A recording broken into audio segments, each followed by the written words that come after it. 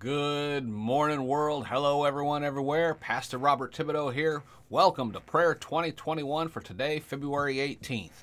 We do this each and every year in 2021. We're coming to you every morning, 5 a.m. Eastern Time, Facebook Live, YouTube Live. We'll be putting this on the podcast just to share a different aspect about prayer, because 2021 is the year of prayer, and we need prayer right now more than ever. Amen. So we're sponsored by podcastersforchrist.com. If you have a Christian podcast, you're wanting to start a podcast, go to podcastersforchrist.com. Take a look around. A lot of free resources right there on the front page for you. But if you want to go further and have some help in creating your podcast, making it grow, getting more listeners, marketing your podcast, just reach out. A lot of information right there. Podcastersforchrist.com. That's what we do, is help you get the word out. Amen. The scripture for today is from Ephesians chapter 3, verse 14.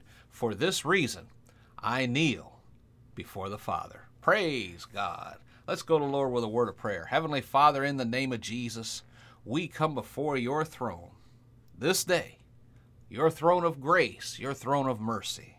We kneel before our Heavenly Father, knowing that we have the privilege not just to be in the body of Christ, not just to be children of the Most High God, but Lord, we get to go into the throne room in the presence of Almighty God and present our prayers and petitions by faith through Jesus, who is our Lord and our Savior, whose we are, who we serve.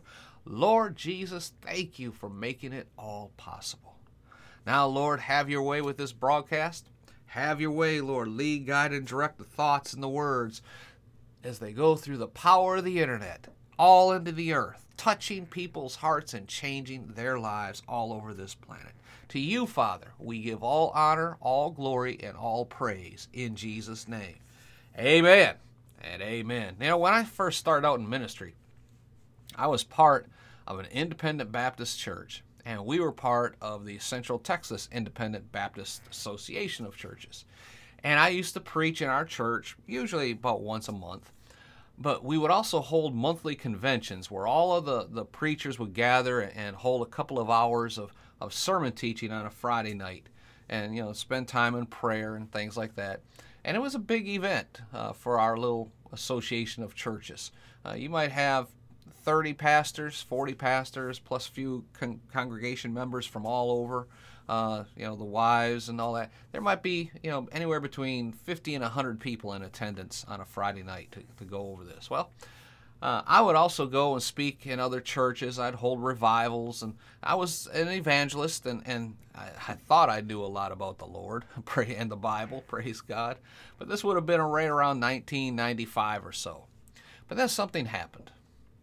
I was exposed to the Pentecostal way of worshiping the Lord. I had been baptized and with the Holy Spirit, and that all happened at one time, the night of my salvation. When I was born again, a lot of people have two separate experiences. They get born again, then they get baptized with the Holy Spirit at some point in the future. It all happened to me in one fell swoop, January 25th, 1992, 11:35 p.m. Eastern Time at a little empty apartment in Columbus, Georgia. You've heard the testimony if you've been following me before, so I'm not going to go into it here. But I had been born again, praising God, crying my eyes out, worshiping God, speaking in tongues. I knew what had happened.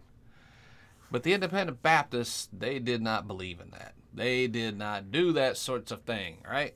And I was trying to fit in, by not standing in that anointing, I guess you could say. I was just trying to fit into their group for acceptance. So then I didn't do it anymore either.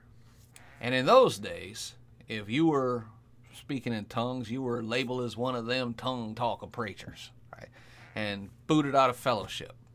But the longer I stayed in that group, and I was there a couple of years, the longer I stayed in that group and compared the results of prayer that they were seeing and what they were praying for and what they were seeing in answered prayer, and compared to what I had seen among my other friends that were in these Pentecostal circles that did believe in speaking in tongues, there's a huge difference there when it came to answered prayer. And the speed in which prayers would be answered. Don't get me wrong, in the independent circles, they did get some prayers answered, but it seemed like they had to fight for it. It was just, as we've been teaching these past few days, just rolling the care over it on the Lord, that wasn't happening in those independent Baptist circles. But my Pentecostal friends, they'd pray, they'd have maybe have 2-3 of their friends pray, lay hands on them. Next thing you know, 2-3 days later, they are receiving their prayers answered. Sometimes it was an immediate healing and things like that. And that got me to wondering, what's going on? Well, the opportunity then came through a person I was associated with in my secular business. I had an insurance agency, and I met the world's greatest gospel saxophonist, Dr. Bernard Johnson. And he was really, really popular at that time, especially in the Church of God in Christ circles. And through the process of meeting him, talking with him, and I even helped out at a few of his concerts, and getting to know him on a bit of a personal level, he offered me an opportunity to have my first real paid ministry job by helping him organize and promote his concerts. And I mentioned this to our little group, trying to get them to come out to a soul-winning concert that he was going to hold down in our area. And, just, hey, come on out, see what I'm doing, helping this guy. And that, I figured, the Baptist church, they've been talking about, we need to win souls for Jesus, Well, that's what Dr. Bernard Johnson was doing through his concerts. They were called soul-winning concerts. And you're talking, 3, 4, 5,000 people would be in attendance sometimes. So I figured this group, man, this is what you've been praying for. Well, do you know that very night at this little monthly meeting, they shunned me. They shut me out. After the services were done, because we'd take an hour and a half or so, maybe 2 hours in the preaching and praise and worship in this independent convention meeting, and then we go back into the fellowship hall and eat. I'd walk up to a table and sit down. Whoever's at the table would get up and walk over to another table and sit down. Nobody would sit with me at the same table in the fellowship hall. Nobody talked to me the rest of that night. Why? Because I had invited them to a soul-winning concert that was not part of the Independent Baptist Church Association. And when I left that building, I asked God, why, God? They don't want anything to do with me, just because I want to win souls for the kingdom. And the Spirit of God, it wasn't audible, but on the inside of me it was. The Spirit of God spoke directly to my spirit and said, don't worry about it. They don't want anything to do with me either. Whoa, that was an indictment right there. And I realized you can pray and shout and jump up and down and think you're doing a great job, but you're not doing anything for God. How tragic that is. An entire group of probably 20, 25 churches that just refused to admit that the Holy Spirit was real. The speaking in tongues was a way to communicate with God and have God communicate with you and edify yourself. They were missing out on everything because they thought they were doing it right. And I was never invited back to speak in any of those churches ever again. Now, I found out later several of those churches had to close their doors over the next couple of years. Many only had a handful of people attending their services anyway, even after being open for 20 years. For many of them, the only new members came when someone would have a baby. And then somebody would die and the numbers would always stay the same. Or, then the children would grow up and get married and move away. And they'd lose members that way. And they just got to the point where, they only had 1 or 2 or 3 people attending church. And they ended up closing the doors. But what does all this have to do with the subject of cast your cares on the Lord?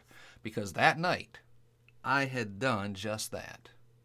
I'd been trying to please men by trying to please those preachers and fit in, to be accepted.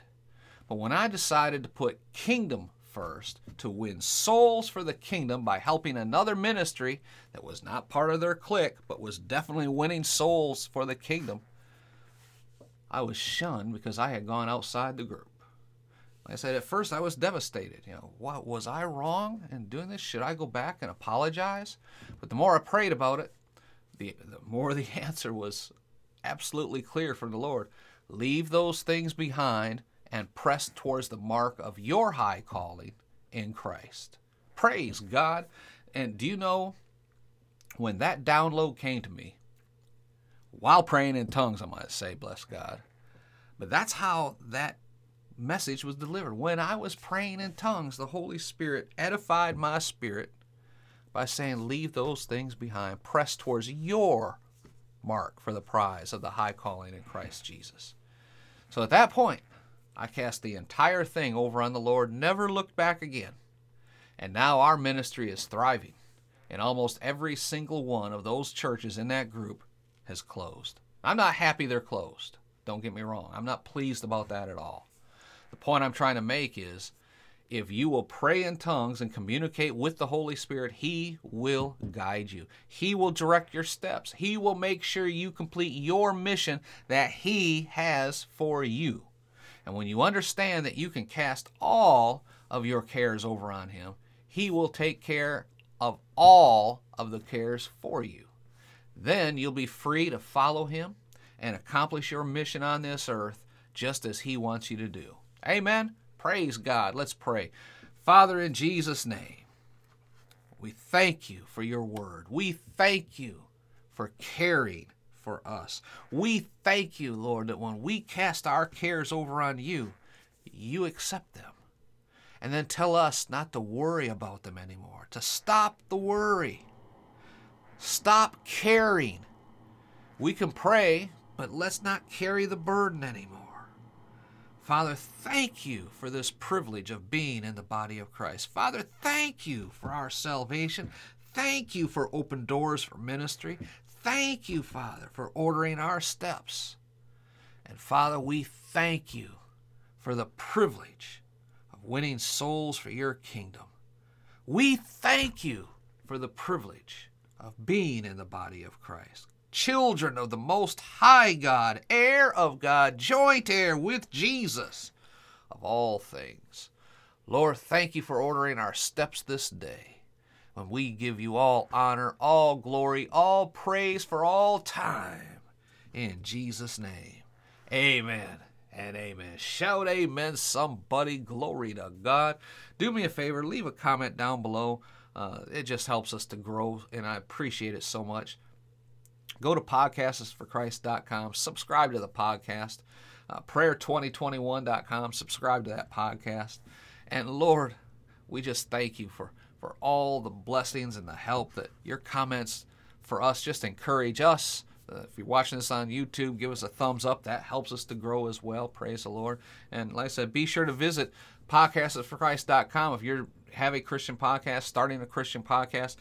Get that free resource right there in the middle of the page, how to start a Christian podcast. I put this together, and it's just not Brother Bob saying this, but it's an awesome resource, an awesome ebook. A lot of people have gotten it. I've got great comments on it. I'm just sowing it into your life because I want to help you get a podcast started so you can get the word out. Amen? All right, till next time, this is Pastor Bob reminding you from 1 Thessalonians chapter 5, verse 17 in the Living Bible, our scripture verse for this entire year.